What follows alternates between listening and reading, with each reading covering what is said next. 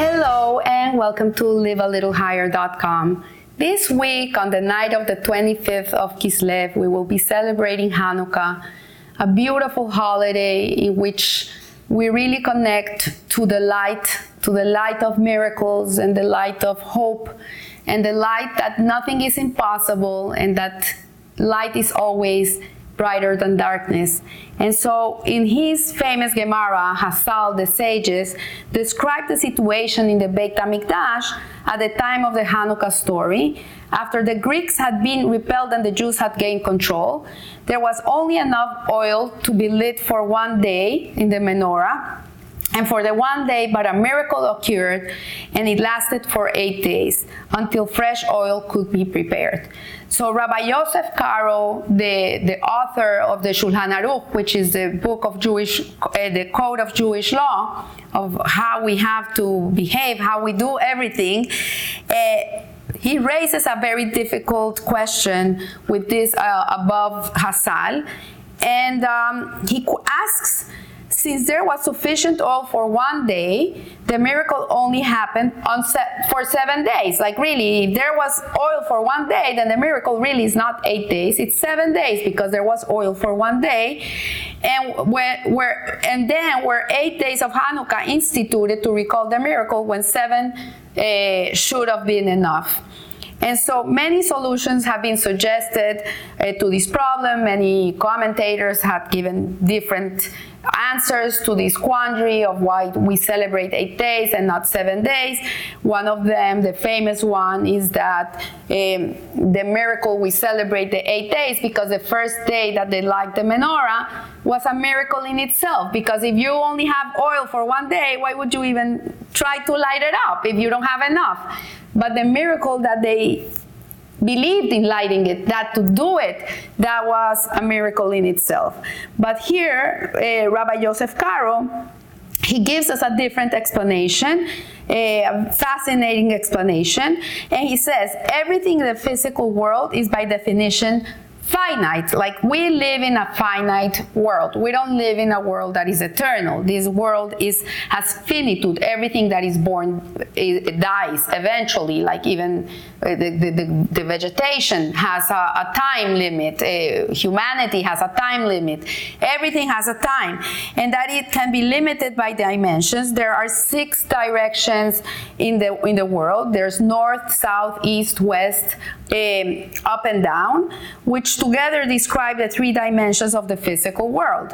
Everything without exception, everything that is part of this world of Asiya, the world of action, this world that we know, we call it planet Earth, plus the constellations and the moon and the stars and everything that's around it, the galaxies, everything without exception fits into this 3-dimensional picture, and all objects occupy a certain space, which can be entirely described by coordinates in dimensions. In these dimensions, and no tangible entity can in any way break out of this physical limitation. So we live in a world of nature, the physical world, and when you are connected to this physicality, to this physical world, this is what it is. It is you're limited by the confines of the world, of time and space, and that's it. This is where you are. You can't go farther away from this. So let's consider the world of miracles, which is a world that transcends this world. It goes out of this world. It jumps over the nature of the world. And the Hebrew word for miracle is nes. And this word nes also has a different meaning, as in the verse, set up the banner nes towards Zion. So nes can mean a miracle, and it can mean a banner. And so in Yeshayahu, he says, behold, I will lift up my hand to the nations and set up my banner, Nisi, to the peoples. And since all similar Hebrew words have the same basic meaning, we can say that a miracle is similar to a banner in the following way. So just as a banner is lifted up for all to see, so too the subject of a miracle is raised above its natural physical confines. So that's why it's so important to publicize the miracle, because to publicize a miracle is saying like, okay, we're not bounded by the world. We're not constricted. There's always another option. We can always tap into something supra-rational, superhuman, that gets out of our understanding. We can always tap into this other dimension. And so we see that an object can function in its normal environment, confined by the laws of nature, or it can shed its natural constraints through a miraculous event, like we had in the Yam Suf when the Jewish people came out of Egypt, and the water parted, the ocean, the land became dry, and the water became like walls, and the Jewish people could just like walk through dry land and go from one side to the other unscathed. And then when the Egyptian people came after them, it just turned on them and it drowned them. So we can apply this idea to the oil in the menorah at the original Hanukkah. In its instinctive state, the oil could provide light for just one day. However, a miracle occurred, raising the oil beyond its natural capacity. It became a supernatural oil. So thus, bounded by the laws of nature, the oil gained new properties and was able to burn for 8 days. So that the menorah was able to burn for 8 days, really what it's saying is that it was a miraculous event, because that oil should have burned only for 1 day, but the properties of that oil that was used on that first day had the capacity to burn for 8 days. So in fact, had it been necessary, the oil could have lasted for still longer. However, miracles only persist for as long as they're required, and it ceases as soon as the fresh oil was made available. So the miracle is lasting as much as you need it. That's it. You need it for 8 days, that's it. The 8th day, they were able to produce new oil, so it's unnecessary to have a miracle anymore. Now we go back to the natural order of events. So we see that for all 8 days of Hanukkah, this miracle oil, rather than a natural oil, burned in the lamps of the menorah. And since each day, therefore, was separate miracle, Hazal instituted a corresponding 8-day celebration. So each day in itself was a miraculous day. So using this concept, the Shem Mishmuel, he explains that he says he has a question, that there's a problem, and he says that when Yaakov addressed his sons at the end of his life, part of his blessing to Yehuda was the scepter shall not depart from Yehuda. So he gave the kehuna of kingship to Yehuda, and the truth is that the Mashiach will come from the tribe of Yehuda. As we see, David HaMelech, Shlomo HaMelech, they all came from the tribe of Yehuda. So this means that the Jewish kingship was permanently given to the tribe of Yehuda. However, during the times of the second Beit HaMikdash, after the Hanukkah miracle, the Hashmonaim, who had led the anti-Greek revolt, retained control of the kingship, even though they were not from the tribe of the Yehuda, they were from the tribe of the Kohanim. So this contradiction of divine rule had harsh consequences, as the Rambam explains. This explains the punishment of the Hashmonaim, who reigned at the time of the second Beit HaMikdash, for even though they were tremendously pious people, they were tzaddikim, they were very righteous human beings, and had it not been for them, the Jews would have forgotten the Torah and the mitzvot, because what happened in the times of the Greeks was that it's not like today they want to get rid of the Jews. This anti-Semitism we're living today is like the Purim type of anti-Semitism, that they want to create the final solution and just kill us all from the river to the sea. That's what it means, really, that get rid of them.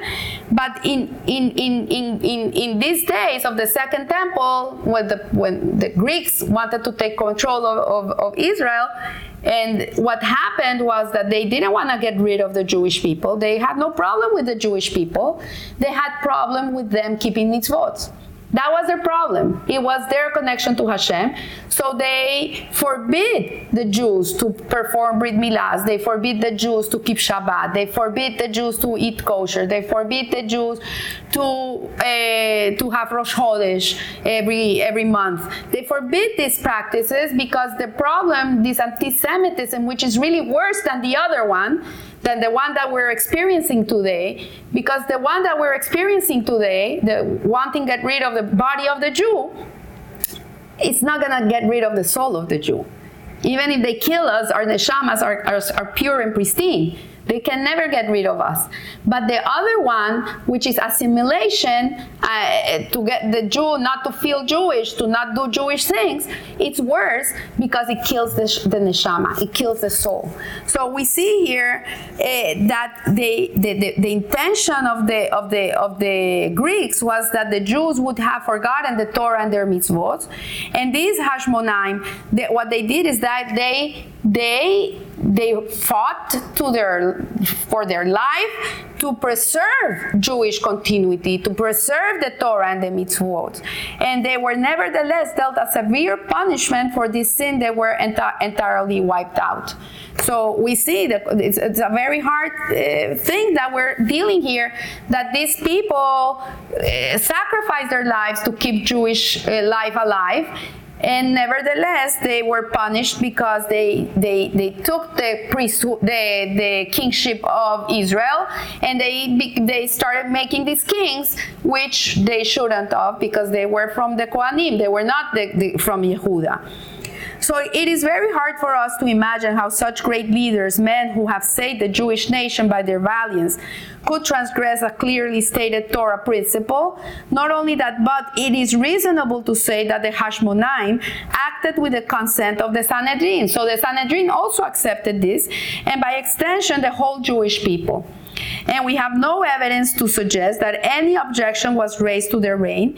It is also problematic to suggest that while the heroes of the war were righteous, their descendants were not. So the original Hashmonaim that fought the war, the few against the many, and they won this war, and they reconquered Jerusalem, and they reconquered the Beit HaMikdash, and they came and served there again.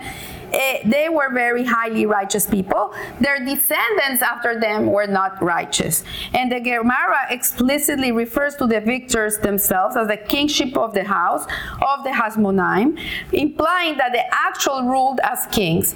However, we can suggest a solution in this quandary based on our discussion above. As with the oil, the victory of the war against the Greeks was a great miracle. The Hashmonaim risked their lives, prepared to die. They were ready to give their lives al Kiddush Hashem, to sanctify the name of God and His Torah. And a tremendous miracle occurred, and they won the wars against the many, just like the miracle of the oil that really transcended nature, the physical boundaries and limitations, and they were able to defeat this great army in a miraculous way. So in Devarim, Moshe Rabbeinu is described as a king in Yeshurun. This is in Devarim. He's described as a king. And Moshe also didn't come from the tribe of Yehuda. He came from the tribe of Levi. He was a Levi. His brother Aaron was the Kohen, the Aaron HaKohen, the great priest of the Kohanim. So Moshe was a king, even though he was a Levi. And his existence was spiritually so far removed from the rest of Israel. Like, people were not like Moshe Rabbeinu. He was beyond natural. It says that there's nobody like Moshe Rabbeinu. From Moshe to Moshe, there's nobody like Moshe Rabbeinu. He had a spark of Mashiach within him, because if the Jewish people would have been meritorious, Mashiach would have arrived when they entered the land of Israel. And we wouldn't be in this exile that we're right now, in this galut, which is so dark and so painful.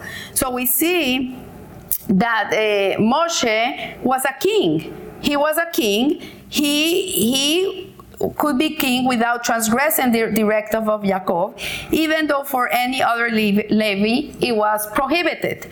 So perhaps we can say that the original Hashmonaim were also permitted to be kings of Israel, because they were in such a holy level, they were such holy people, and since their victory symbolized the rejection of Greek wisdom and its replacement for Torah, the ultimate wisdom, they too were raised to supernatural levels of wisdom akin to that of Moshe Rabbeinu.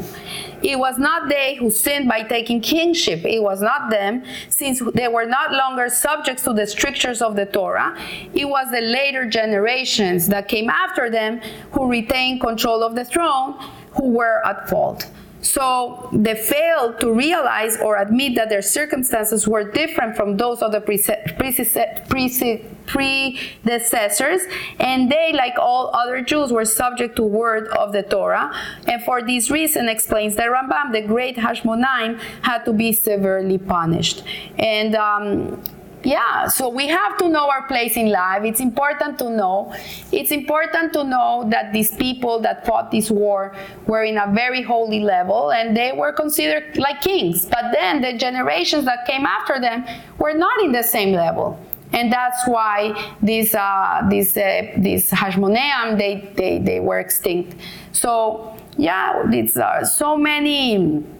there's so many insights into Hanukkah.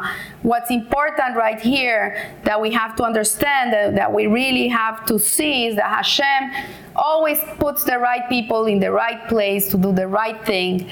And that after them, we should aspire to be like them. We should really try to be like them, not go lower, but at least keep their stature, and to wish for a time of peace. It's been centuries of a lot of heartaches for the Jewish people, and we see how through the ages they have tried to get rid of us, get rid of our Torah, get rid of our connection to Hashem, of our bodies, of our neshamas. And this is an ongoing thing that's been going for ages since the Jew exists. This is something that is part of us. We're not going to get rid of it until Mashiach comes.